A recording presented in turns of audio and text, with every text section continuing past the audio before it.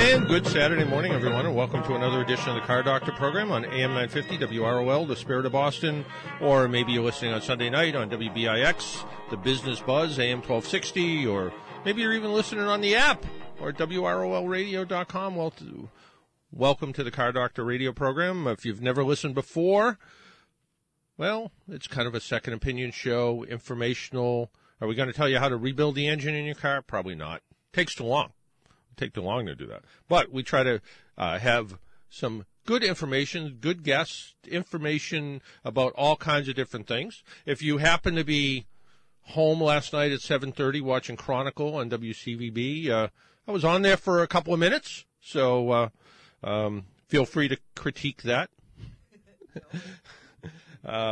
Most people do, but you can do that. Or if you were on, if you happen to be a friend of AAA.com on their Facebook page, myself and George Morse did a Facebook Live yesterday, and we'll talk a little bit about what that is a little bit later, but we did a kind of a Car Doctor Q&A column on Facebook Live, and we'll talk about that. But right now with us on the phone is Richard Reina from CariD. Richard's been with us before, and I don't know, it's coming, I was talking to somebody the other day who said, I just bought one of those for my mom for Christmas. I haven't even thought about Christmas presents yet. But Richard, good morning. And good morning, John. And, maybe it isn't too early to start to shop for the holidays. Well, when you invited me on to the show to talk about holiday shopping, John, my first reaction was, it's going to be 75 degrees in New Jersey today. Who's thinking about holiday shopping? But then I looked at the calendar. I have to agree with you. It's right around the corner, and it's not too early to start. Well, it was 34 degrees in Boston this morning, so it was a little frosty on the windows. So it kind of made me think about it. So I'm a little further south than you. No, it was cool this morning here also. It is supposed to warm up, but seriously, it is that time of year, and it's an exciting time. And let's talk a little bit about the holiday and what might make some great gifts for some of our gearhead friends. Yeah, I mean, really, a lot of times I think about with people shopping for the holidays, especially for people who love cars. One of the things that I always think about for the absolutely non-technical person is go out and buy a great car coffee table book. But for the hands-on people, you guys have all kinds of stuff from real serious stuff to things like floor mats and seat covers. I mean, you guys have pretty much A to Z on everything in the automotive parts and accessories department. Yes, thanks for that. And John, on that topic, we'll start right there. I mean, one thing I say to people who are shopping, let's say for a spouse or a family member, and the person doing the shopping isn't really a car person. We offer, and we divide it up by categories and make it very easy to find on our website. We offer lots of things that you can get that car person. You don't even need to know what year, make, model, vehicle that loved one is driving. Everything from tool sets to tool boxes to waxes and polishes, clothing, safety clothing. If your significant other is always out in the garage and just needs some new eye protection or ear protection, we've got that kind of stuff. So just starting right there, there's a lot to choose from in the automotive category that are things that do not necessarily attach to the car. Right, absolutely. And then there's things like, it seems like every third person on the road has a pickup truck. You guys have pickup truck accessories that go from bed storage systems to off-road shock absorbers. 100% correct. And just on that note, I did a little research before coming on the phone with you. Just looked at new vehicle sales year to date. Top 20 sales, as were reported at a reputable website online. No surprise to either you or me, John, that the top 3 positions in the top 20 is the Ford full-size pickup, the Chevy full-size pickup, the Dodge Ram full-size pickup. So we may not see it as much in the Northeast. I know that when I travel, seriously, out to the Midwest or the Southwest, which I do sometimes, the percentage of vehicles on the road represented by pickup trucks is actually literally 2 or 3 times what you and I see in Metro Boston or Metro New York. So we've got a category on our website that's simply called truck accessories. And again, we make this simple for you. Everything from lighting upgrades to license plate frames, bed rails, side running boards, mud flaps, toolboxes that fit in the back of the pickup. You don't need to be an expert on the vehicle that you're buying the accessory for to have a nice variety of choice when you look at what's on our website. And for the little bit more diehard, and before I get to that, and you guys, I was looking at some of the stuff in the pickup truck lineup, and you guys have some pretty innovative storage systems, including some stuff with like slide out, almost like slide out drawers that sort of, it's sort of like double the use of the bed, yeah. These are relatively new, and I will say these are a huge seller for us. I was unaware of them until we brought them on. But there are these things. If you're using your pickup truck for work and you need to be able to be completely organized, there are these things that fit in the bed of the pickup truck. As you just said, they have slide-out drawers. They still allow you some utility to use the top of this device for the pickup purposes. Mm-hmm. And I think most impressive to me is the carrying capacity, the weight capacity. These are not lightweight accessories at all. In fact, the accessory itself is rather heavy, but the trucks can handle it. The point is that you may look at these at first glance and think that you're lessening your pickup truck utility. In fact, you're doubling it or tripling it. So that's a great call out. It just looked like a pretty innovative product. And the other thing, for people that are a little bit more serious, and it's kind of funny when I first kind of got into this business years ago, customizing was all about the engine. It was all about the transmission. It was all about change. And now a lot of it's about the appearance. And you guys sell full body kits.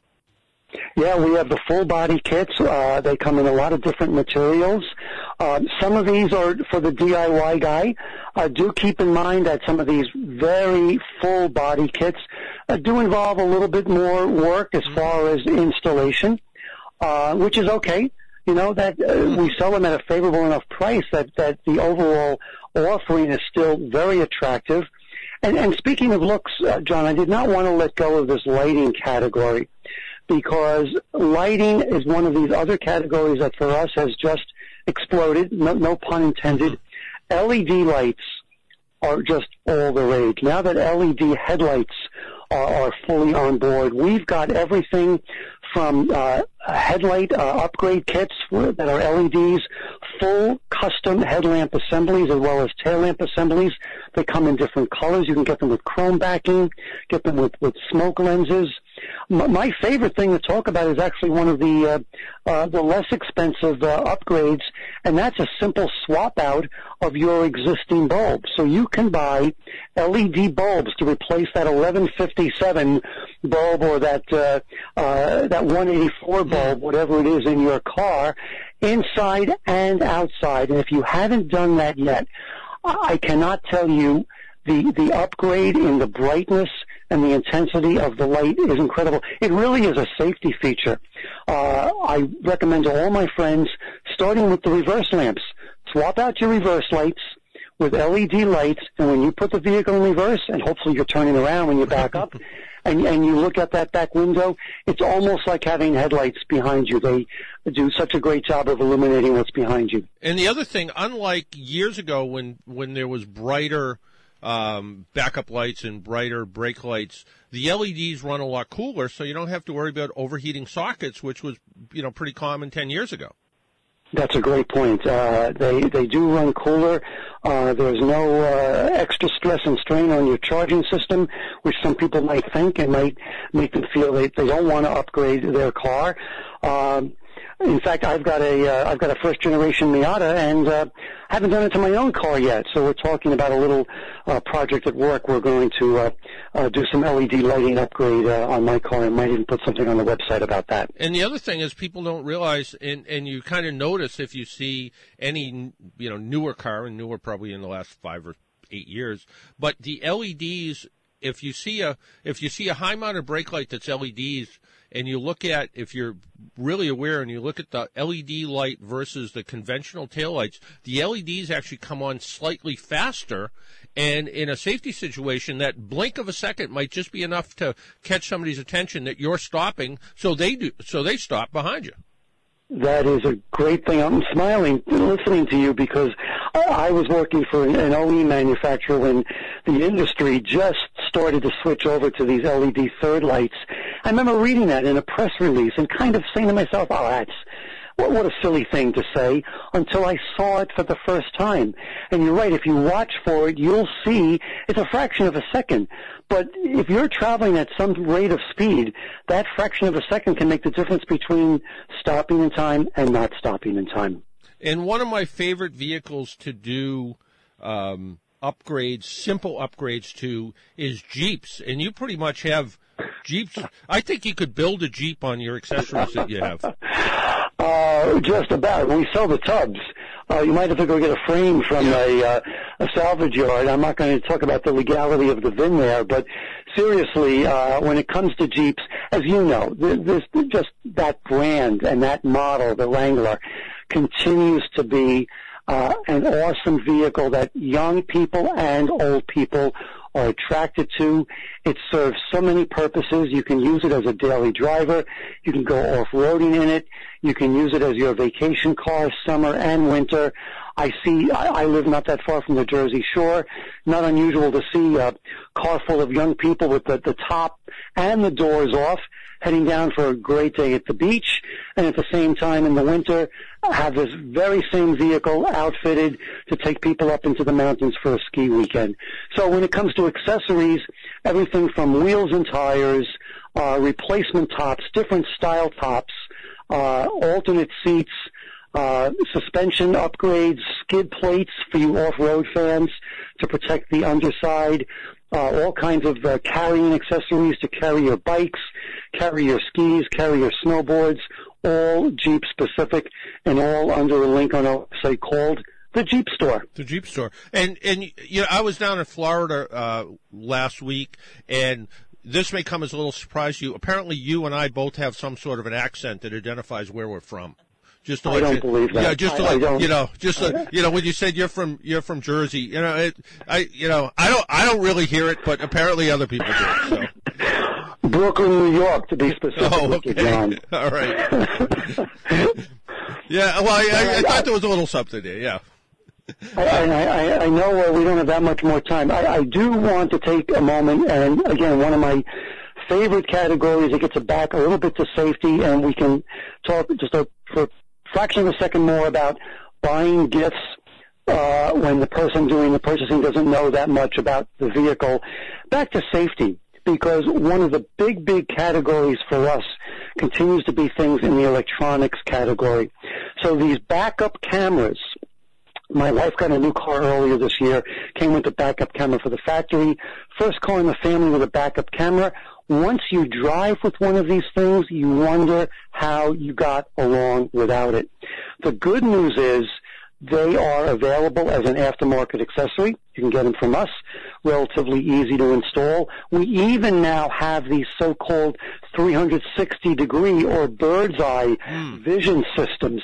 Have you driven a car with one of these things? Yeah, I have. Yeah, they're pretty amazing, and and especially if you're driving a car that is a little bit lower to the ground. I was looking at a BMW yesterday. It was relatively new, and they got too close to probably an 8-inch tall curb, and it didn't just crack the front air dam. It took off most of the bumper.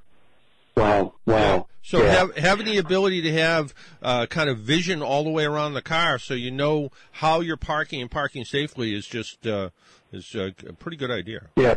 I drove a late model Volvo with one of these, and you feel like you're in a science fiction movie. You cannot believe that image you're looking at on the screen is really you and your vehicle and all the surrounding territory. Again, we sell this as an upgrade or as an aftermarket accessory, and we also sell a lot of things regarding cell phones. Everything from in-phone chargers to phone carriers, to Bluetooth accessories. And you and I both know how really important, especially for young drivers, newer drivers, to be able to communicate hands-free. Keep both hands on that wheel and keep the eyes looking at the windshield and on the road. So these are just really nice things to keep in mind for holiday shopping. They're not very expensive either. You don't need to spend $1,000 to have one of these really nice safety upgrades.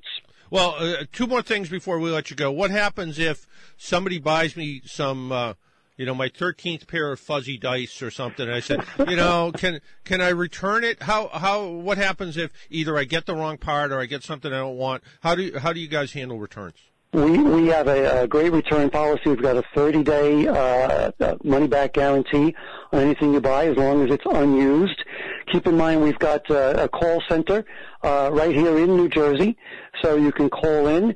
When you buy from our website, John, we give you the option. We make it very easy. You can order without speaking to someone, so the website is set up. If you want to sit home in your jammies at 10 o'clock at night and place an order, you can do that. Or if you want to get some professional advice before you hit that order button, you can call in 7 days a week. And again, returns, we make that as simple as possible for you. Well, that's good. And we've talked about all these products. We haven't actually told people how to get there yet. Oh, it's www.carid.com. That's CARID.com. And website's open 24/7, obviously. Let's not forget we've also got gift cards, which you can get on our website. If you really can't make a decision, get a CariD gift card and let the car owner go on a shopping spree all on their own. Do you have one of those little tiny toolboxes you can put the CariD gift card in? Yeah, we do, in fact. Now, Richard, thanks for joining us on the Car Doctor program here in Boston. It's always great to talk to you, and the website just has so much information. Whether you're buying or just browsing or just trying to learn something, every time I pop up your website for something, I see a new accessory that I look at and go, "Wow, that would make life easier," or "That would be pretty cool to add to a car." And it seems like you pretty much cover the gamut of years and makes and models too. You seem to have. Sincerely, thank you very much for that. We've got a lot of helpful guides and articles on our website. Those are free. We're very much in tune with the idea of trying to educate our customer base. So take a look through. We're always adding articles. For car covers, we just added a real state-of-the-art shopping guide. That's a combination written shopping guide as well as an extensive video. You can learn all about car covers before you even spend a dime. So we're trying to make it simple for everybody, John. Yeah, that's a real good point because, like I mentioned, I was in Florida last week and I drove by a lot of cars with car covers on them, and a lot of cars the car covers had either blown off. They're worn out. They weren't the right cover for Florida sun, and having that ability to kind of figure out which is the right cover so you don't make a $100 mistake. Yeah, that info is right on the website. So again, take a look at that when you get a chance. CariD.com, CARID.com is how you find it. And Richard, always a pleasure, and enjoy your 75-degree Jersey day. Thanks, John. It's always a pleasure to talk to you, and we'll talk soon. But in the meantime, happy holidays. You as well. Take care. Bye-bye now. That was Richard Reina from CariD. Just a very functional and informative website with accessories. And there's a lot of these accessory websites out there where you can buy all kinds of different things. But it's always good to see this stuff. Our phone number is 617-770-3030, 617-770-3030. Let's take a first call, and then we'll take a break. Let's talk to Ray. Ray, good morning. Hey. Good morning. Hey. Good morning, John. How you doing? Good. I'm calling. I took my Camino off to get an inspection sticker yesterday, and I noticed that the radio didn't work, but the cassette player works. Oh, okay. And so I was wondering. It might have been like that before too. It was that way before, and then yesterday the radio didn't come on, and the clock part of it didn't come on, didn't light up. But I plugged in a cassette and it played. Okay, so if the radio's not coming on and the clock's not coming on, chances are there's either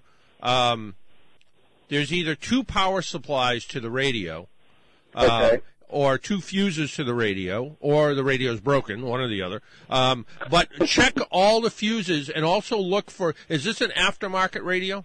No, it's the original. The original radio. Okay, so so there's not going to be an inline fuse. Check the fuse box, and there's going to be, more than likely, there's going to be two fuses. One's going to power up the heavy duty part of the radio, which is the cassette player, because that's got a lot of little motors in it, and the other one's going to power up the radio itself. So there may be two fuses. It may just be a fuse or a bad connection somewhere, and that's where the problem is.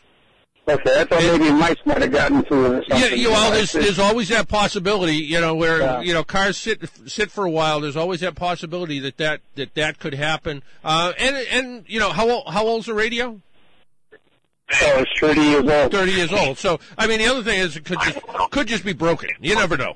So, yeah. But before I did that, what I would do, I mean, that's a pretty easy radio to get out of the car too. So pull the tuning and volume knobs out, pull the radio out if you have to, and power it up with off a 12-volt battery, and see if you can get it to work that way. If you can get the lights to come on, at least then there's an electrical connection between the fuse box and there. But I'm hoping for the easy way, which is just there's one of the fuses is just burned out. So take a test light, go up and down, or a voltmeter, and go up and down on all the fuses. Make sure you got power to all the fuses first before you. That's a better shot. Yeah, that sounds like a better idea. I wasn't sure. I think I said I just went out for this inspection pickup. Yeah.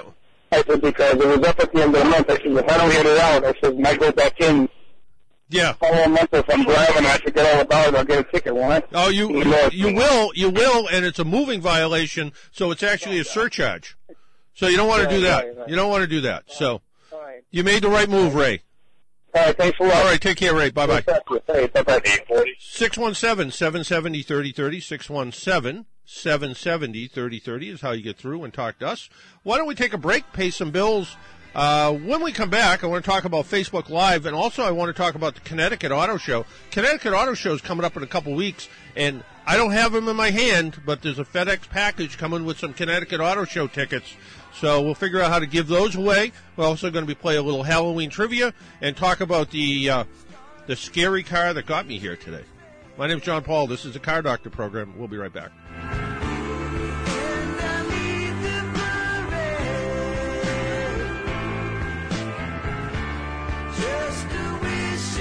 Giant tire savings continue at all Sullivan Tire and Auto Service locations during our tremendous November sales event. Just in time for the holiday driving season. Buy 3, get 1 free on all Goodyear and Kelly tires in stock. Plus, save up to $200 on select Goodyear tires, such as the new Goodyear Assurance Weather Ready tire with all-season performance for tough New England weather. Check out our new website, SullivanTire.com, where it's now easier than ever to find your tires online and make service appointments. That's SullivanTire.com.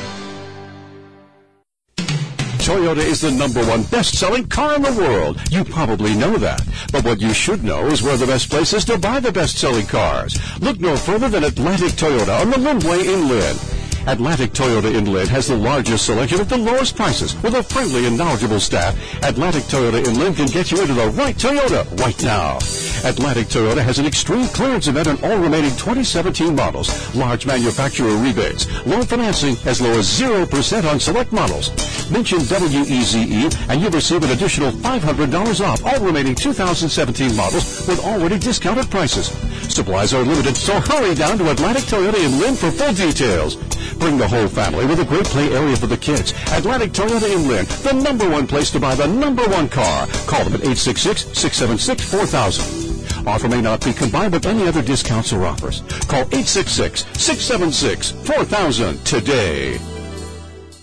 If you're drowning in IRS debt and can't afford to pay, then you need to take advantage of special IRS tax programs that are available and free yourself from IRS collection efforts once and for all. Due to the financial hardship consumers are facing during the decline in the U.S. economy, the Internal Revenue Service has made it easier to settle delinquent tax problems. An open phone line has been established by Community Tax for consumers to call and see if they qualify. Take down this number or store it in your cell phone, but call the Community Tax Helpline at 800-642-9530. $1,000,000.9531. If you owe back taxes to the IRS and cannot afford to pay them back, or even if you have years of unfiled tax returns, there's no need to fear anymore. But you have to call the Community Tax Helpline today at 800-642-9531 for the help that you need. Don't take on the IRS alone. They can attack your wages, savings, pension, home, and even your Social Security check. Call 800-642-9531 for your free consultation and to see if you qualify. That's 800-642-9531.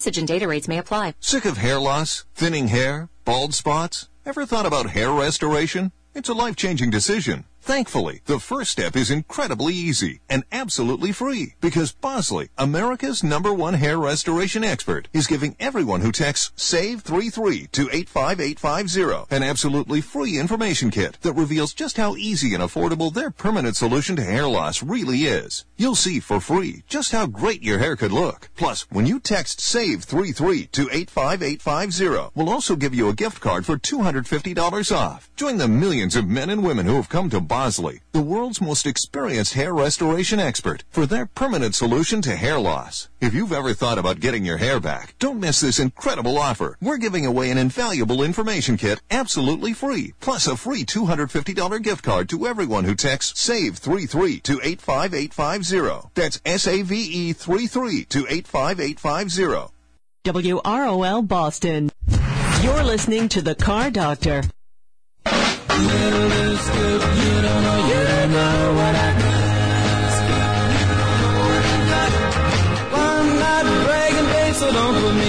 And welcome back to the Car Doctor program on AM 950 WROL, the Spirit of Boston. Well, the Boston Auto Show is coming up, well, after the first of the year, right around Martin Luther King holiday, right around then. But the Connecticut Auto Show is just a couple weeks away. And for our Southern Massachusetts, Connecticut listeners, Jeff's going to hate me. He's going to hate me. But if you want tickets to the Connecticut Auto Show, all you have to do is call up and ask. And I think I have at least a dozen tickets. So why don't we give away, I don't know, 6 pair or something like that of tickets. So if you want tickets to the Connecticut Auto Show, and I know Connecticut, it's in Hartford, it's a long ways away, but if you like going to auto shows and you want free tickets, give us a call at 617-770-3030, 617-770-3030, and we'll, Jeff's left-handed, so his writing's as bad as I am. So, as mine is. So, but just call up, say hi to Jeff, and say, hey, can I get some tickets for that Connecticut Auto Show? 617-770-3030, and he'll take care of you. In the meantime, I want to talk about this little thing we did yesterday, which I found extraordinarily fascinating, which was we did this thing called Facebook Live. And Facebook Live is just a video part of Facebook, but it's truly live, and we kind of went, we may have gone a little overboard with our technology when we did it, because we had 2 laptop computers set up, a professional digital video camera, a monitor so people could put in questions, but and I had for want of a better word, a co-host, George Morse, and we were able to, we solicited some questions for about a week ahead of time. So we had about 10 questions that were written down on index cards. And then we asked people if they wanted to send in their questions live at the same time, so people could actually write in on the Facebook page and write in with live questions. In fact, I just answered another one this morning. Someone must have saw it this morning. I answered another one this morning. So it was good to see people call in. But it was about 30 minutes long, and it's on the AAA Northeast Facebook page. It'll stay there for quite a while, and you can check it out and see what it's all about. I think it came out pretty well. George Morse, who worked with me doing it, did a phenomenal job. He didn't just read questions. He read the questions, and elaborated on them, which I thought was pretty fun. And we did it in a new building that AAA is working on. It's our new fleet building, and It was still a little bit under construction. Of course, it was quiet as can be when we went in to set up, and then just as we're ready to go on, somebody's there to look at the roof, somebody's there to look at the ventilation system, someone's there to move stuff in. It was kind of funny when it was all happening. But what was amazing about it is it's 2 computers, a monitor, and a camera, and Facebook, and an internet connection. We were basically a TV station. That's what it really amounted to. We created, for the cost of a couple laptops and a camera and an internet connection, and it wasn't even a hard internet connection. We used a Wi-Fi hotspot.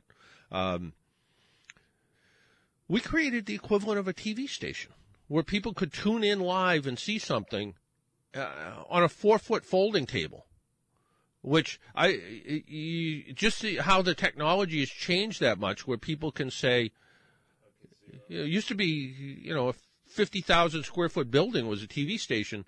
This was high definition. Actually, I think it was 1080p, so it was ultra high definition.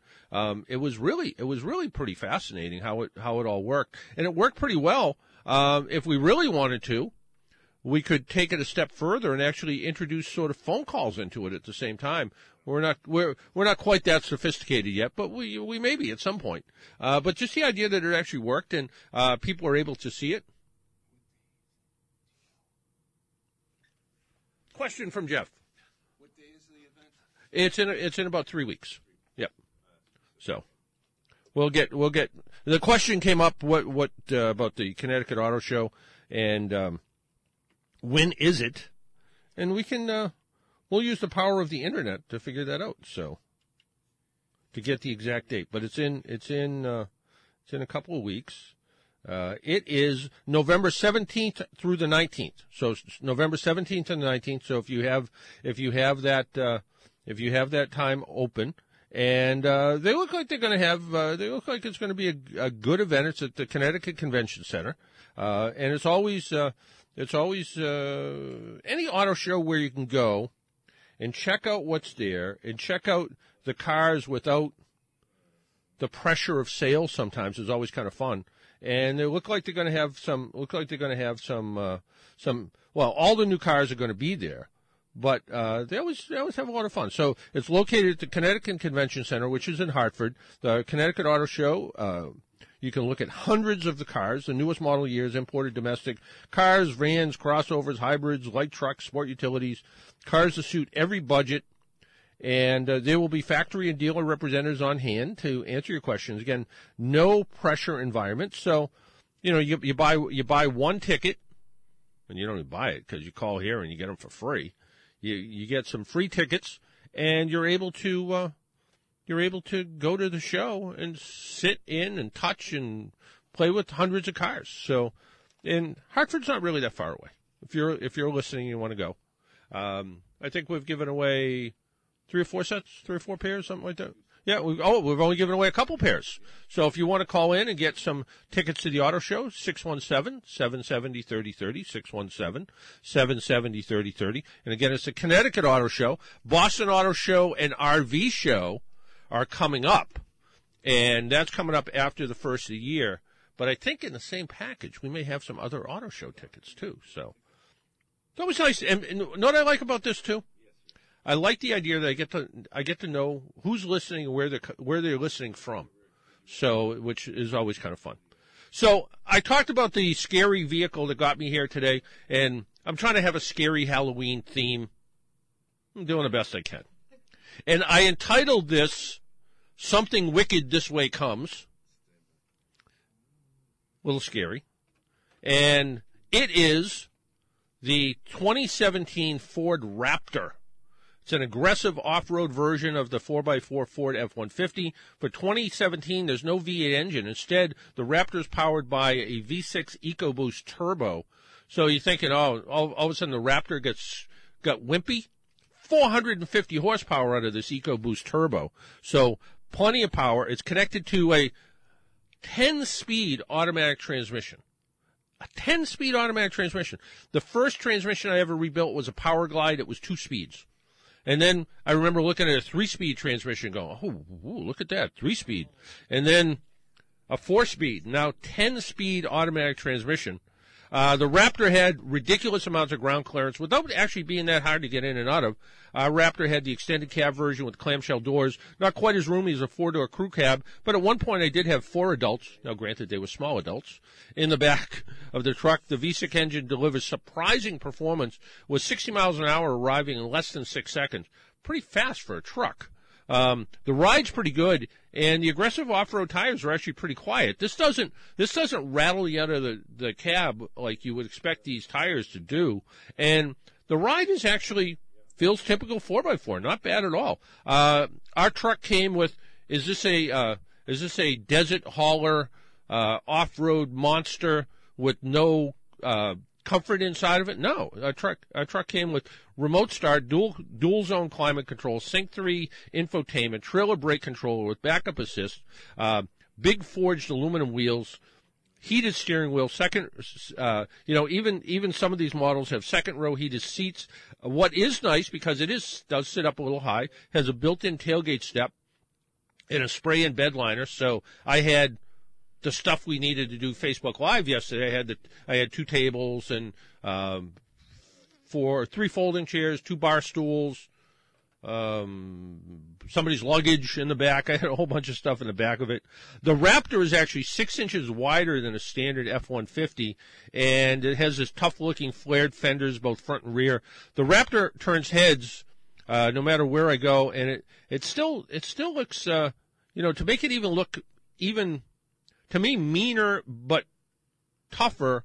It has holes in the front bumper to show off the chunky suspension. It has these gigantic 3-inch diameter shocks that make it look like you can go anywhere. And I really think you can. Even with all this crazy hardware, the Raptor is still a pickup truck capable of towing an 8,000-pound trailer, hauling 1,200 pounds in the bed. The bottom line is, if you have, well, they don't give Raptors away, but if you have about $65,000 or more to spend on a truck and you want to stand out from the crowd, the Raptor is a pretty great choice. Is it the most fuel-efficient vehicle in the world? It isn't terrible. 16 to 20 miles per gallon, maybe, if you keep your foot out of it. Big gas tank, 18-gallon gas tank. I think I put $44 worth of gas in it yesterday. I still had a quarter of a tank of gas. But overall, pretty roomy and comfortable front seat. It has a center console I swear you could put a small briefcase inside of. Small glove compartment, cup holders, 110-volt outlet on the dash. So if you're running your laptop computer and you want to run it off of like the equivalent of house current, you can do that. All kinds of 12-volt power plugs, cigarette lighter style plugs and USB plugs. So all kinds of neat stuff there. So plenty of stuff. Jeff's typing over there. I don't know what he's doing. I can read your writing. Don't worry. All right. No, you don't have to worry. My writing's worse than yours, so you don't need to worry about anything. Our phone number is 617-770-3030. Let's talk to Rick. Rick? Hey, John. Hey, Rick. I think I got a question that I've never asked you before. Well, you've only been listening for 10 years. You're almost. I think you're. I thought you answered. I thought you asked every one, but that's good. I like this. Okay, winter's coming. Now, a lot of people have, like me, nothing to park the cars in. They got to park it outside. Mm-hmm. Some people have unheated garages, and some might even have heated or semi-heated garages. Yeah, we hate them, actually, by the way.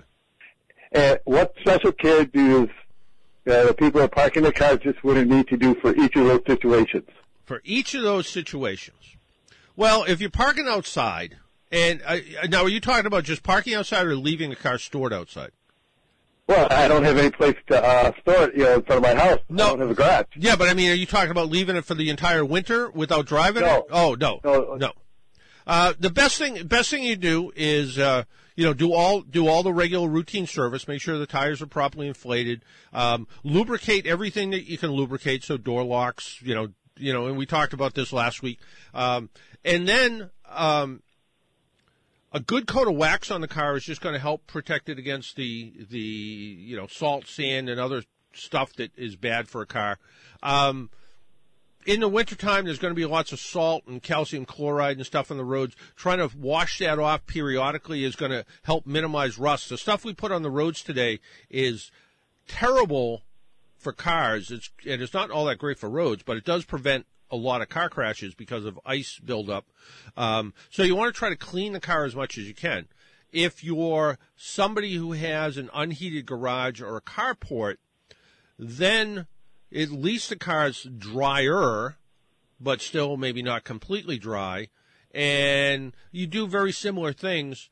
If you have a garage that's unheated and the car's sitting for more than it's being used, I still would recommend putting a car cover over it. If you're somebody who only, maybe it's, like our guest that was on this morning has a Miata. Well, maybe he parks his Miata in the garage, but once every 2 or 3 weeks he takes it out for a ride. Covering it with a car cover, even in a garage, is a good idea. It just keeps it cleaner.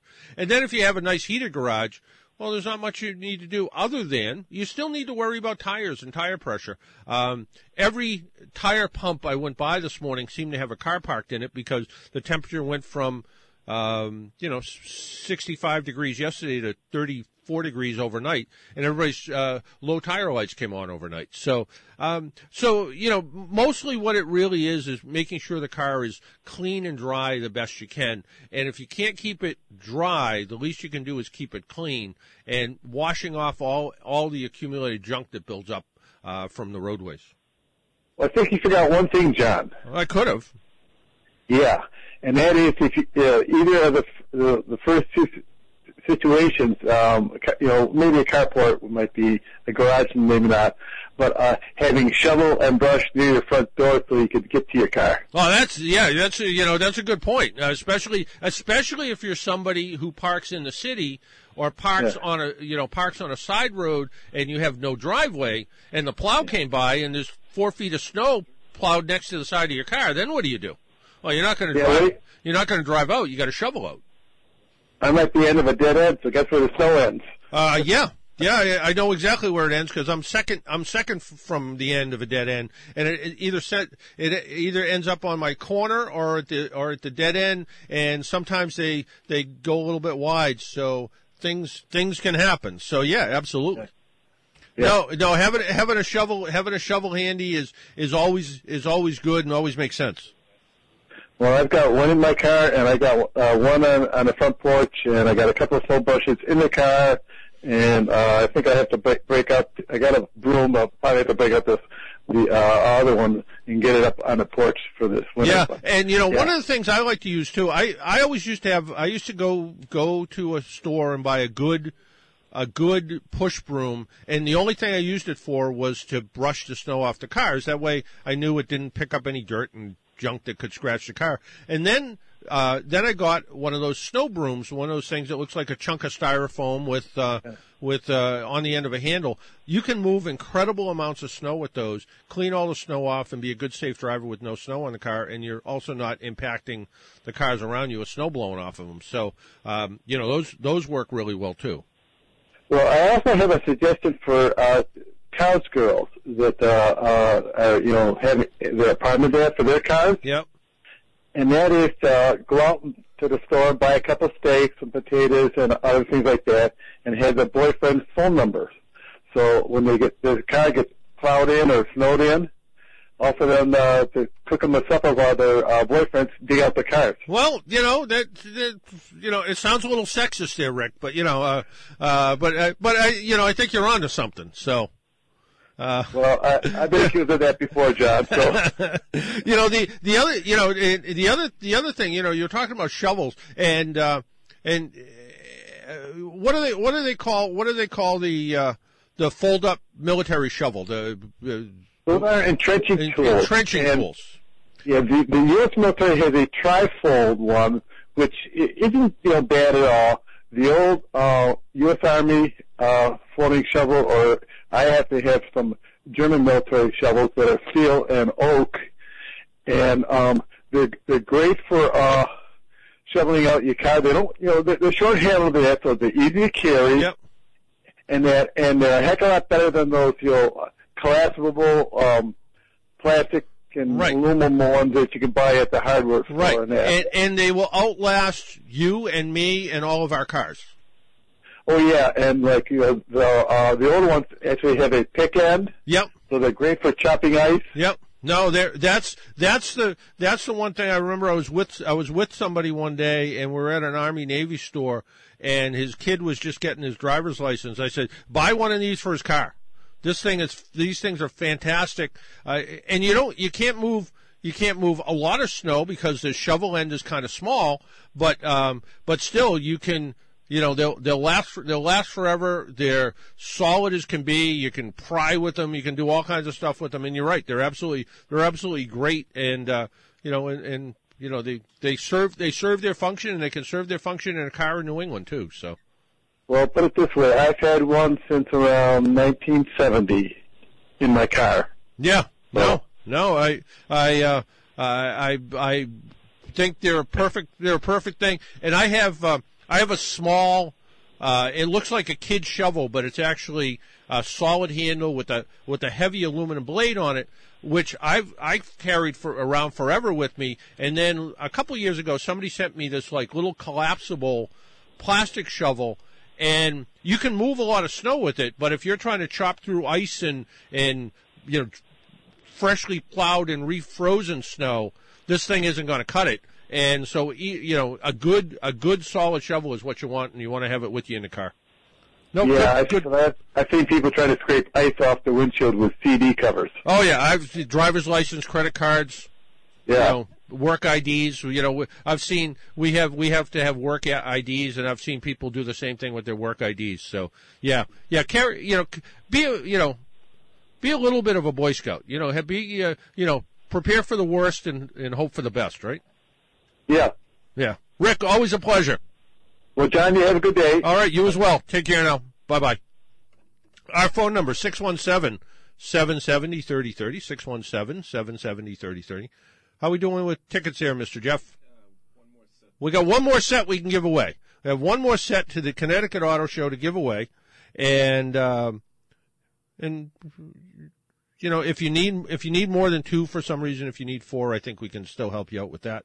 And again, the show itself is next month in November 17th to the 19th at the Connecticut Convention Center. Easy for me to say. Connecticut Convention Center in Hartford, Connecticut. Also, let's see. Well, also we're going to play a little trivia. And maybe we'll do that after the next break. Maybe that's the right thing to do, because that way, if somebody still wants tickets to the Connecticut Auto Show, they can call up. But for trivia, they actually have to talk to me, not just Jeff. They have to talk to me. But for auto show tickets, they don't have to talk to anybody. So, does car color matter for resale value? Apparently, it does. This is from our folks over at iccars.com, and we've had Fong Lee on the program a couple of times, but they put out these sort of interesting little surveys, and a car's color may seem irrelevant to its resale value, but car search engine at iccars.com, new analysis over 2.1 million used car sales found that retained value actually varies widely across car colors. With the average car depreciates about 33% in the first 3 years of ownership. Yellow cars, strangely enough, hold their value the best and depreciate only by about 27%. On the other hand, gold cars depreciate the most. I guess I never thought about some of these colors either. Yellow depreciates 27%. Orange depreciates 30%, so actually less than average. So if I always said Subaru Crosstreks and Prius C's only came in orange because that's all I ever saw for a while. Green cars depreciate about 30%, about the same. White cars, a little bit higher, 32.6%. White and silver are very popular colors because they're so neutral, and they're also very popular for fleet use. Red cars depreciate just under the average at 32.7%. The average car is about 33%. Blue a little bit higher. Brown a little bit higher. Black cars depreciate 33.6%, so our Volkswagen's going to depreciate more than average. We're going to keep that car forever, I hope. Silver cars, about 34%. Beige cars, 36%. They go on to say orange and green cars also retain their value well and are less common. Together, yellow, orange, and green cars make up only 1.2% of all 3-year-old cars. However, rarity alone does not determine how much a vehicle depreciates. The 3 worst colors, beige. Beige is not an attractive color for a car. Purple and gold. There are a few purple cars, I guess, have only about a 0.7% share, but depreciate more than 10% worse than average. Again, we found this isn't due to the kinds of cars that tend to come in these colors, explained Fong Li. For example, gold colors make up only 0.6% share of SUVs and 0.5% share of sedans, but have the worst and second worst depreciation within those segments. Across almost every single body style, gold color vehicles have the same of the worst depreciation rates of any, because I think it is a very personal taste. If you want a gold car, you go, I always wanted a gold car, and then everybody else goes, I don't really want a gold car. However, gold car colors are not just vehicles with high mileage. For example, coupes tend to have lower average miles than a typical car and depreciate 29% over the first 3 years. However, gold coupes depreciate about 15% more than that. So there is something to this, and I guess, I don't know if you really thought about it when you were buying a car. Do you really think about the color as opposed to depreciation? The other part of it is you may, but color tends to be trendy. So the orange car that doesn't depreciate today, in 5 years from now, orange is not the new black. I've been waiting to use that all month. The most common colors, white, gray, and black, depreciate at a rate very close to average, according to Fong Li, because these colors are so common, buyers can shop around more easily. And again, they're common because they're pretty neutral in a lot of cases. Car colors and retained value does not seem to affect the time it takes to sell the car. The average 3-year-old car sells in about 36.5 days, which is different than the old used car dealers used to say. If a used car dealer had a beige car on their lot, when painting cars was relatively inexpensive, they would paint it red. And that was always referred to as retail red. They would paint it red, it would sell right away. They'd leave it beige, it wouldn't sell. So, but the average length of cars spends on a lot, a little bit over a month. So a yellow car is on the market longer than, say, a white car. Not by much, but still sort of interesting, weird kind of things. And the methodology they use, they analyze, again, over 2.1 million cars that people have checked for. Why don't we take a break, if we can? And when we come back, we're going to play a little trivia. And then we're going to talk about another list that came from them, the 10 least and most complained about cars. We'll be right back. Little GTO, you're really looking fine. 3 deuces and a 4-speed and a 389. Listen to her tacking up now. Listen to her whine. Come on, turn it on, wind it up, blow it out, GTO. Giant tire savings continue at all Sullivan Tire and Auto Service locations during our tremendous November sales event, just in time for the holiday driving season. Buy 3, get 1 free on all Goodyear and Kelly tires in stock. Plus, save up to $200 on select Goodyear tires, such as the new Goodyear Assurance Weather Ready tire, with all-season performance for tough New England weather. Check out our new website, sullivantire.com, where it's now easier than ever to find your tires online and make service appointments. That's sullivantire.com. Don't you just hate the hassle of car buying? Make it easy by finding your financing first. Hi, I'm Kevin Chapman. As a member of the City of Boston Credit Union for over 2 decades, I know that they always put their members first with some of the most competitive car rates around. You can figure out what you want to spend before you even go shopping. Come visit the City of Boston Credit Union at cityofbostoncu.com and apply today. Or call 617-635-4545. City of Boston Credit Union. Uniquely Boston. Equal Opportunity Lender. Toyota is the #1 best-selling car in the world. You probably know that. But what you should know is where the best place is to buy the best-selling cars. Look no further than Atlantic Toyota on the Lindway in Lynn. Atlantic Toyota in Lynn has the largest selection at the lowest prices. With a friendly and knowledgeable staff, Atlantic Toyota in Lynn can get you into the right Toyota right now. Atlantic Toyota has an extreme clearance event on all remaining 2017 models, large manufacturer rebates, low financing as low as 0% on select models. Mention WEZE and you'll receive an additional $500 off all remaining 2017 models with already discounted prices. Supplies are limited, so hurry down to Atlantic Toyota in Lynn for full details. Bring the whole family with a great play area for the kids. Atlantic Toyota in Lynn, the #1 place to buy the #1 car. Call them at 866-676-4000. Offer may not be combined with any other discounts or offers. Call 866-676-4000 today. Are you looking for direction in your life? Here's today's Pathway Minute with Dr. Robert Jeffress. You know, I believe it's possible to honor your parents even after they're gone. And to honor your parents after they are dead, that means to reverence your parents. To reverence your parents. Say, how is it possible to reverence parents who have died? Well, first of all, we reverence them through the way we talk about them, even after they're gone. The way we talk about our deceased parents to our other family members, to our friends, to our acquaintances, either honors or dishonors our parents. Remember, Leviticus 20 verse 9 says we are not to curse our father or our mother. In fact, anyone who curses his father or mother is deserving of death, the Bible says. It's possible to do that even after they're gone. You're listening to Dr. Robert Jeffress, author of the brand new book, A Place Called Heaven. You can learn more by going to ptv.org. You're listening to The Car Doctor. Forget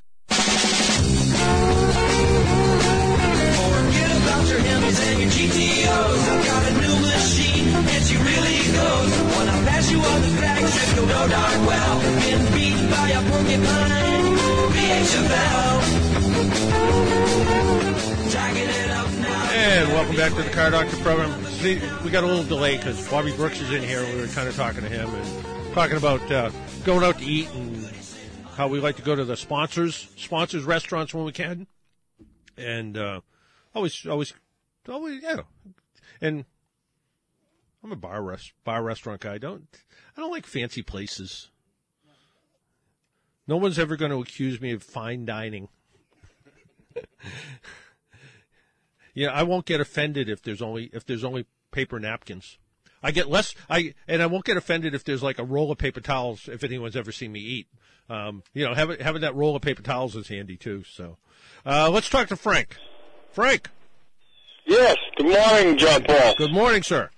I had a 2008 Ford F150, right? Yeah. And one day I was driving down the road, and they had one of those orange barrels in the middle of the road there, and it was in the curve. Yeah. And I actually hit the curb with my tire on the right-hand passenger side, and it felt like the power steering, the back and pinion or whatever, like it stripped the gear or something. There's like a vibration in it ever since. Like when you turn it to the right. You know, it was what happened basically was when I turned it to avoid the barrel and the curb, I turned it and it was against an immovable object, like the curb, the tire. And I think something happened with the rack and pinion there. Turning it, do you ever run into anything like that? Well, it probably wasn't that. And by the way, are you like in a big bird sanctuary or something? It sounds like wild, it sounds like wild birds in the background. So there's some blue jays or something. Oh, okay. Over there. All right. I was just wondering. So, no, what could have happened is you may have bent a steering knuckle, because it's pretty hard to really damage a rack and pinion unit, but yeah. But if you bent, and what will happen, they'll put it on an alignment machine, and they'll look for something called toe out on turns, and they'll also look at steering angle inclination, just some measurements they look at. So when the wheel turns out to one side, I'm willing to bet too, if you if you were in a fairly dry, flat parking lot and you took a pretty hard turn, you almost feel like the tire's skipping a little bit. Yeah, I'm willing to bet you probably have maybe a bent control, a slightly bent control arm, or a slightly bent spindle, something like that. Really? Yeah. The axle spindle itself? Yeah, the actual, yeah, in the front. You could have done. It didn't damage the rim, you know. No, but it could have been just enough to put a little bit of a bend in it, just enough to move it out a few degrees, which is going to make it feel weird when you're turning. The idea that you actually, took a chip out of the steering rack, probably not that likely. I'm willing to bet you just hit the curb just right, and that was just enough to put some pressure on it. But a good alignment guy, putting that car on an alignment machine will tell you a lot. Yeah. Also the odometer light went out on it, on the dash. Yep. Do they still have the little bulbs in there for the lights? It depends. I mean, some of them do. Some of them are printed circuits. Some of them, they just get dirty, and weirdly enough, they actually get moldy. And some of them, you end up pulling the dash cluster out. You pull the connection off the back, you clean it and put it back in, and that's it. Some of them actually do have. Some of them do have actual little bulbs in there, but it kind of depends. Kind of depends on the model. What year is this? 2008. Yeah, I bought it new. Yeah, I mean it's been out for a couple of years now, and it's like I'm saying to myself, I'd like to fix it because I can't see the mileage, you know. Yeah, it's. I bet it is. It does have instrument panel bulbs, but it depends if there's a bulb behind the speedometer or it's the actual cluster that has started to go bad. Either way, there's no good easy way. They got to pull the cluster out to get to it anyway. So. Yeah, because everything else lights up, you know. Yeah. Well, that's a good sign. So maybe there is just a bulb back there. I don't really know. So I would have to do a little bit of research to find that out. But maybe since you've been a couple of years thinking about it, between now and next week I'll look it up. That's great. Okay. I'll give you a little update on my 2008 Ford van. I was calling you about the transmission out there. It wasn't shifting right. It was skipping and everything else there. And I did bring it back to the transmission guy again for like the 7th time. Yeah. And he actually replaced the transmission. He took it and replaced it. He pulled out the rebuilt and put another rebuilt in, and it seems to be all right. About time. I was kind of happy about that. Yeah. He took it for a test drive with my wife, and it didn't slip. And then my wife says, "Let me drive it." Yeah. She drove it, and it slipped. And good. He agreed, and then he pulled the tranny. Yeah. No, the transmissions, rebuilt transmissions can sometimes be a problem, but a van like that's an awful handy thing to have. So. Oh yeah, that's all she ever wants to drive is the Ford E150. E150, yep. Wagon, yeah. Yep. Oh yeah, you can put. That scared me when you said 10-speed on the Raptor. Oh yeah. Yeah, and we're starting 4-speed. Yeah, and we're starting to see that.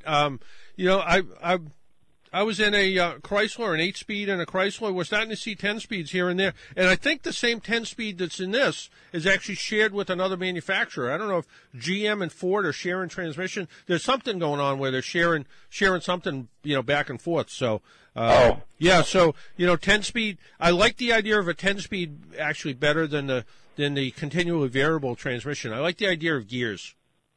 Yeah, exactly. Yeah. Call me a little old-fashioned, but I like the idea of gears. Well, I always liked the 3-speed rally bike instead of the new high-tech 10-speed bike with the derailleur. I always thought that the simplicity of the 3-speed was plenty enough to do the job. I agree with you because I haven't ridden a bike in 10 years, but I shouldn't say that. I rode a bike a couple of years ago. But the idea of 23 speeds. I'm not going to use 23 speeds. I'm never going to use 23 speeds. I'm going to use a low speed when there's a hill, and I'm going to use a high speed when I can ride fast. And chances are it's going to be in the middle most of the time because I'm not a professional bike rider. In fact, we got to get him on the show here. Don Moran, who's at the community college out in Worcester. he went from he runs their auto technology lab over there, but he went from being a pretty serious fisherman, with the Skeeter bass boat and all that, and he's decided that he's a competitive bike rider now. So he rides one of those carbon fiber 23 speed bikes. It's too much work for me. Really? Okay, Frank. Thanks a lot, John. All right, take care. Bye now. Bye. Yep. Let's go talk to Bob. Bob? Hi, John. Hi, John Paul. How you doing? I'm doing good. Good. Hey, I got a problem. A friend of mine's got a 99 Subaru. When he puts the brake on, we're getting a click, like a click on the driver's side wheel. So I thought it was a stuck caliper. So of course we threw a $70 caliper on, and it didn't really help anything. One thing I did notice, John Paul, was the what do they call I don't know too much about front wheel drives, but the half shafts going into the back of the assembly, you can move those by hand in park. Is that have you run across that? Is that normal? Well, are both wheels off the ground? Yeah, no, one wasn't. Yeah, no, you shouldn't be able to move it much. No, you could move this. There's a lot of play there, like, quarter of an inch move, eighth inch each way, maybe. Now that's with it in park, though, right? Yeah, that's in park. Yeah, you get a little bit of movement. I mean, it's possible, I suppose, with it, with it being 99, it's possible. Yeah. Is it just front wheel drive or is it all wheel drive? It's probably all-wheel drive. All-wheel drive, yeah. It's a Forester. I don't know anything about them. But. Yeah. No, and describe the click to me. You're driving down the road, you hit the brakes, and then you hear a click? Yes. If you're sitting... Yeah, it sounds like metal on metal, so I'm thinking something's loose. We looked at everything's tight, and it's like, well, now you're killing me. So, maybe the caliper's sticking. Yeah. So, of course, we threw a caliper on, and it's right after it did the same noise. Yeah. Now, it's possible, I suppose, that the not just the axle could be worn, but it could be a CV joint that's pretty badly worn. That's possible too. Okay. Okay. Does it, if you crank the wheel all the way left or right and drive around a circle, do you hear, is there any noise, like clicking noise, just click, click, click, click, click? No. No? No, it's just on stopping, and kind of hard stopping. Well, the other thing is, there could be something that's, could be part of the suspension. It could be a ball joint or a control arm or something that's worn. Okay, yeah. What I might, if it was me, I would probably bring it into, any good little repair shop, Sullivan Tire, anybody, and just say, hey, I'm getting this clicking noise in the front. Can you give me an idea what it is? And then kind of go from there, just to make sure there's something, where it's a 99, it could be a lower ball joint about ready to fall out of it or something too. So you want to, you want to make sure you've covered all the safety issues. Yeah. All right. That sounds good, John. Okay. All right. Good luck, Bob. All right. Hey, thanks for your help. Yep. Bye-bye. Okay. Bye-bye. I promised we would do trivia just to kill Jeff some more. And people will realize Jeff's a great guy. He's been here since like 9 o'clock last night. He's working on no sleep. I think he's up for 24 hours, and he comes in here and he stays, where Karen moved on, to days or weekdays. Jeff said, I'll do it. And, good thing he's so young. That's all I can say. All right. Trivia. And kind of following the somewhat scary theme, scary movie, the movie Christine. What was the car in the 1983 movie Christine? And there's kind of I'll take two answers. But what was the car in the 1983 movie Christine? And I'll take two answers. And if you know the answer, give us a call at 617-770-3030. 617-770-3030. So I'll take two answers. What was the car in the movie Christine? And the prize will be, pretty good prize, AAA membership.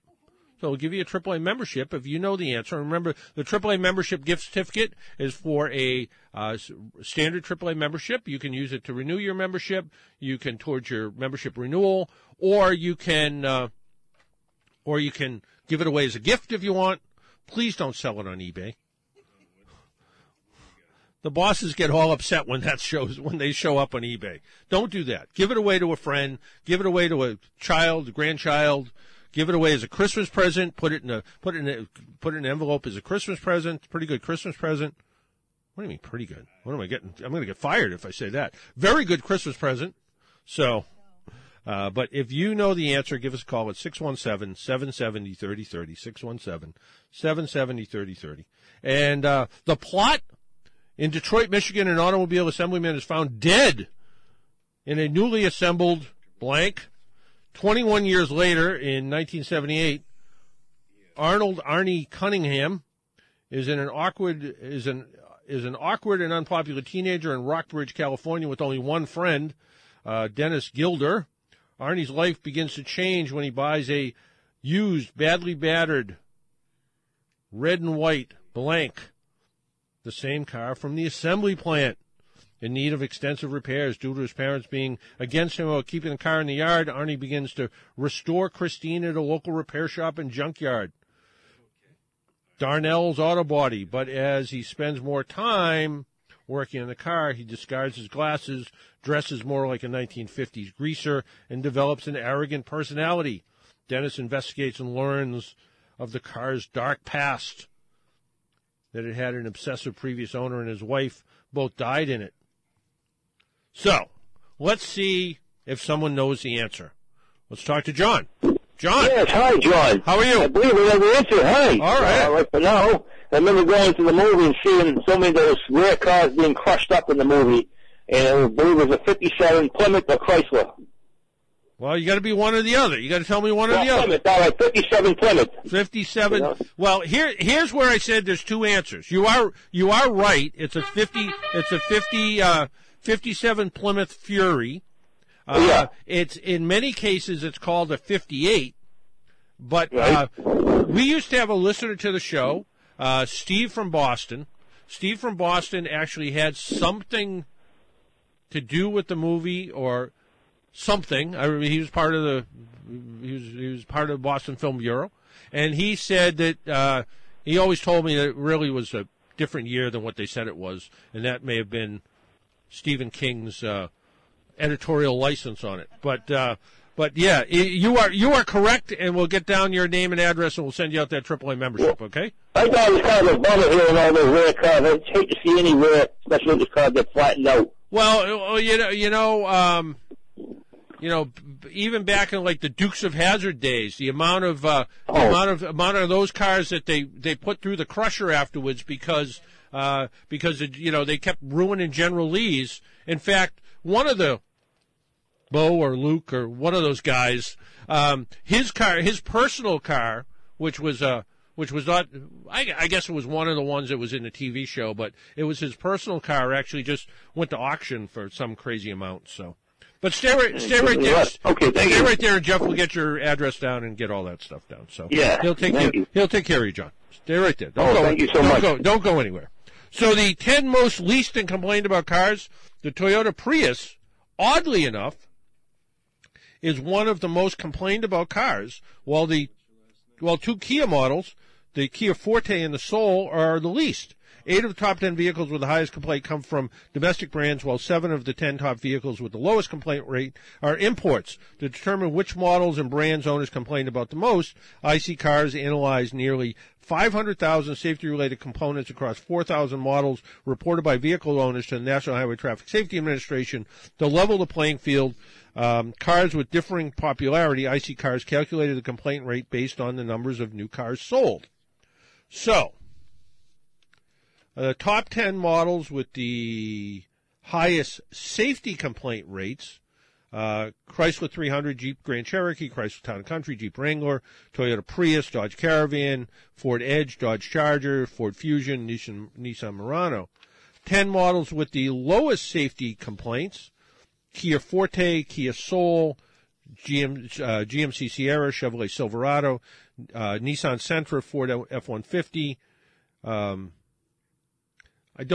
I guess they go from 10 to 10 because the 10th lowest is the Nissan Rogue, and the Nissan Murano is on the other list, the bad list.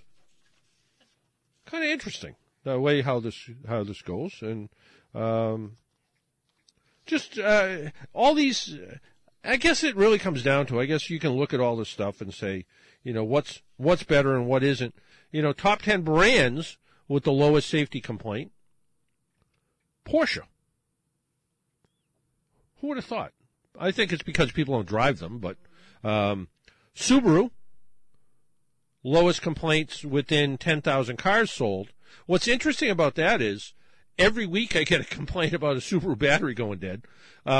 Lexus is there, Land Rover's there, which is odd because Land Rover's reliability, to me, is not that great. Hey, I hear Irish music. Now I don't hear Irish music. Not that there's any problem with Irish music, but I heard Irish music. I found it I liked it. Anyway, that gives us a hint of what's coming up next.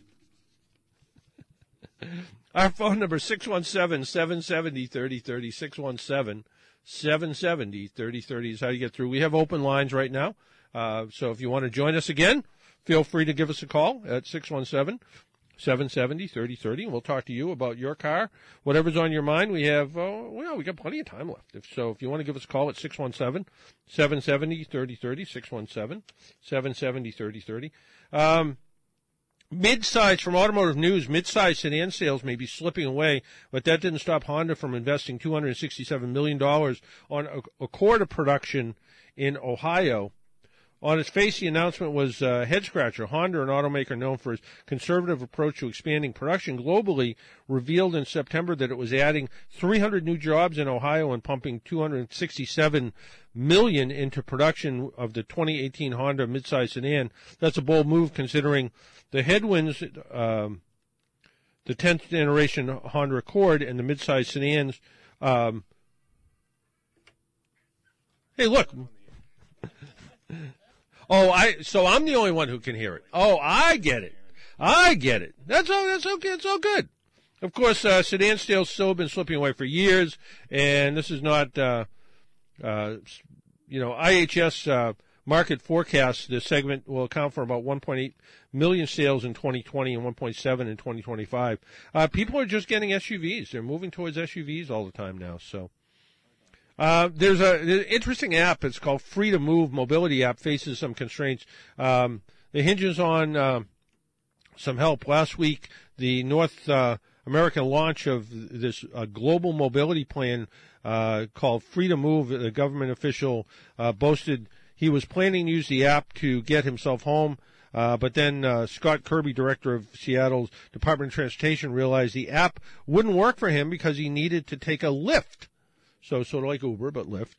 Free to Move promises a link of all kinds of transportation so it can all work together. So you can take the train, and then you take a Lyft, and then maybe even taxi cab or bus or whatever the case is. So it's supposed to group it all together. In Europe, Free to Move has connected about 400,000 users to 30 mobility providers in Germany and the United Kingdom, France, and Spain. So we're seeing more of this.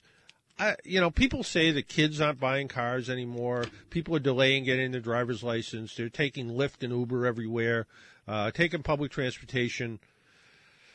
I don't know. Kind of makes me sad. Our phone number is 617-770-3030, 617-770-3030. Let's talk to Kevin. Kevin? Wait a second. Kevin? Hi. There you are. Yeah, hi there. Hey, I got a problem with the ball joints. I'm putting ball joints into my Jeep, and a brand new ball joint. And when I go to try and spin the nut up onto the shaft of the ball joint, there, the shaft is spinning. So that in the new ball joint, the shaft is spinning. Brand spanking new. So I don't know if I'm going to take it out and return it as defective. What I haven't tried yet, and I'm hoping this works, is I have an air ratchet. and I'm hoping that I can spin the nut up there so fast that it doesn't spin. No. What I would do is, you catch the nut the best you can, and then, the ball joint. The ball joint is the ball joint should be, first off, the shaft on the ball joint should be pretty tight. It shouldn't be, it sounds like it's almost loose and floppy around. Well, it's not loose and flopping around. It's if you take it with your hand, you can't wiggle it around. Okay, all right. Okay, good. Okay, that's good. Then what I would do is, the ball joint stud is tapered. And so tried. Yeah.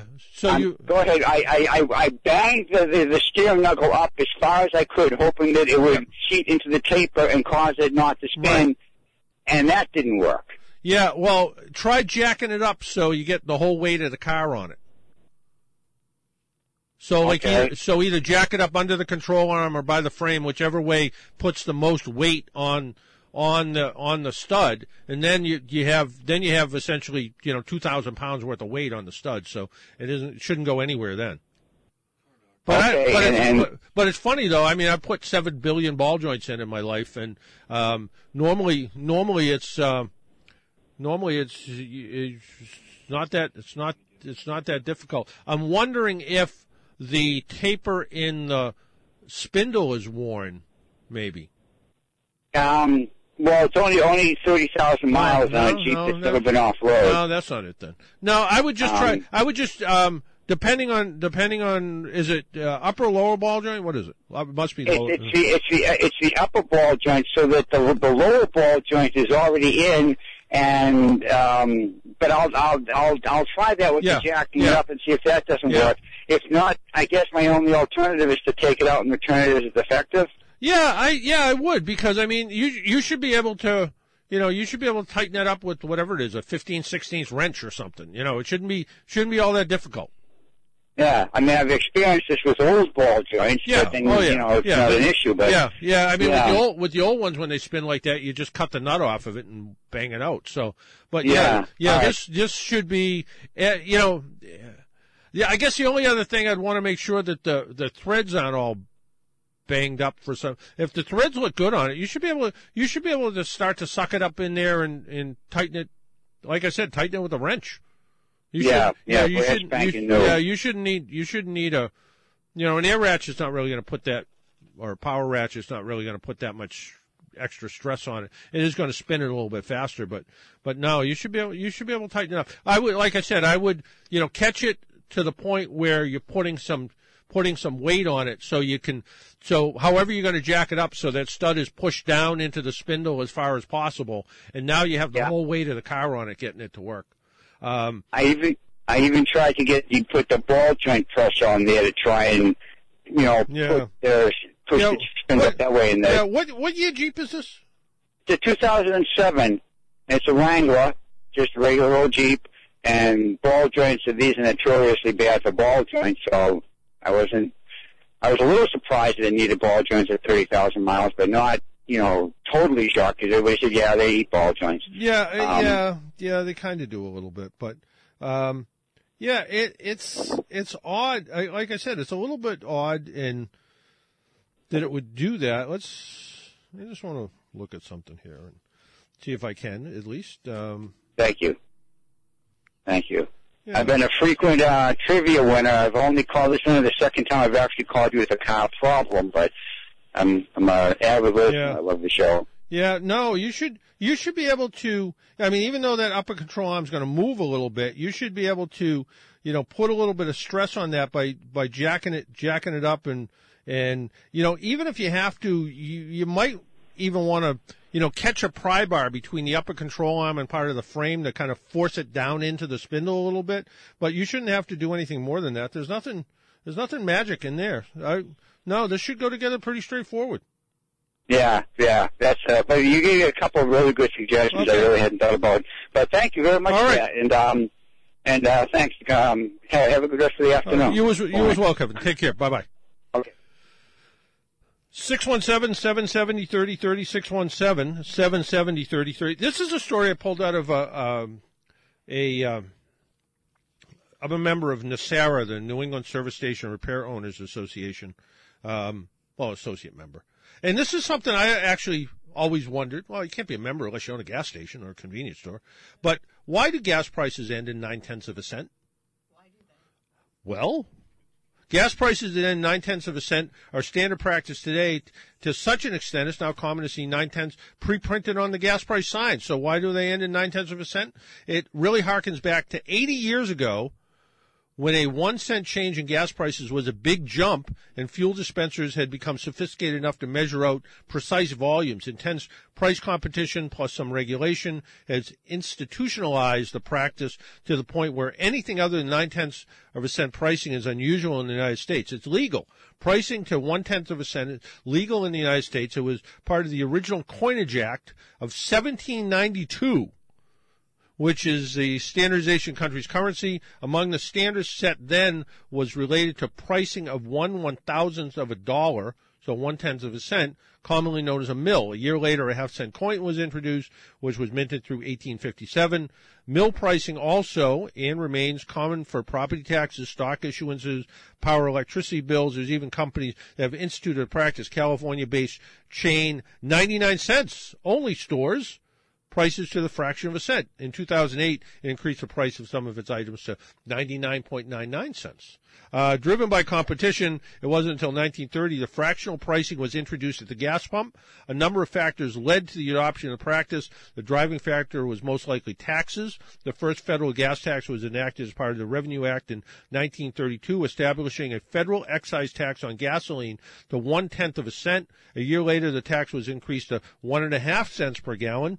At the same time, the country was in the midst of the Great Depression. The explosion of the automobile sales of 1920s, the growth of gas stations to fuel them. Because of the growing consumer price and sensitivity, it was difficult for retailers to adjust their prices in full cents. So they would adjust them in 0.1 cent. Meanwhile, fuel dispensers have gotten increasingly sophisticated since they were first invented in 1880. By the 1930s, they advanced to a level where they could dispense fuel in fractions of a penny. Now, I remember working at a gas station where somebody would come in and ask for 58 cents worth of gas. I can't imagine somebody coming in and asking for, 2.5 cents worth of gas. It's not clear who the first retailer was, but by the mid-1930s, the practice was common. By placing a fraction of a cent, retailers could more easily adjust their prices to lure customers. But pricing to 0.1 cent didn't mean the price always ended in 9. There's a picture of a Maryville oil company that shows 7.9 cents for a while, then 9.5 cents and 11.5 cents for ethyl.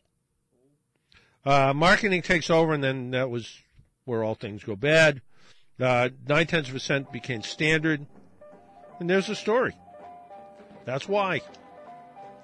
Hey, that piano guy means that Bobby Brooks is there. Top of the morning, John. Top of the morning to you, sir. How goes it? It goes well. You're taking the place for Professor Paul Sullivan again, eh? I am honored to sit in the chair for Mr. Sullivan anytime. Paul always said to me, his thing was to play the music for people, be a little bit of a personality, but really what he always thought, and I think he has a commercial, he's like, come into the parlor, sit around the stove, and listen to some good music and have some good conversation, and you do the same thing. Yeah, it's a whole lot of fun, and I love doing it. I get some good songs queued up, maybe a couple of Halloween things tuned up as well, because there is a Celtic foundation of Halloween. I don't know if you knew that. I've been around a while. Yes, I have some stuff. Right. There's some stuff I know. Yeah. So I need to get away so you can do your thing and entertain. And people don't know, but he sings in the studio. Yeah, I do. It's not pretty. Yeah. Hey, so we got to go. Till next week. Make sure you wear your seatbelt, drive safely, be good to your car. Talk to you all next week. The very best in Irish music with Bobby Brooks and the Irish Hit Parade coming up next.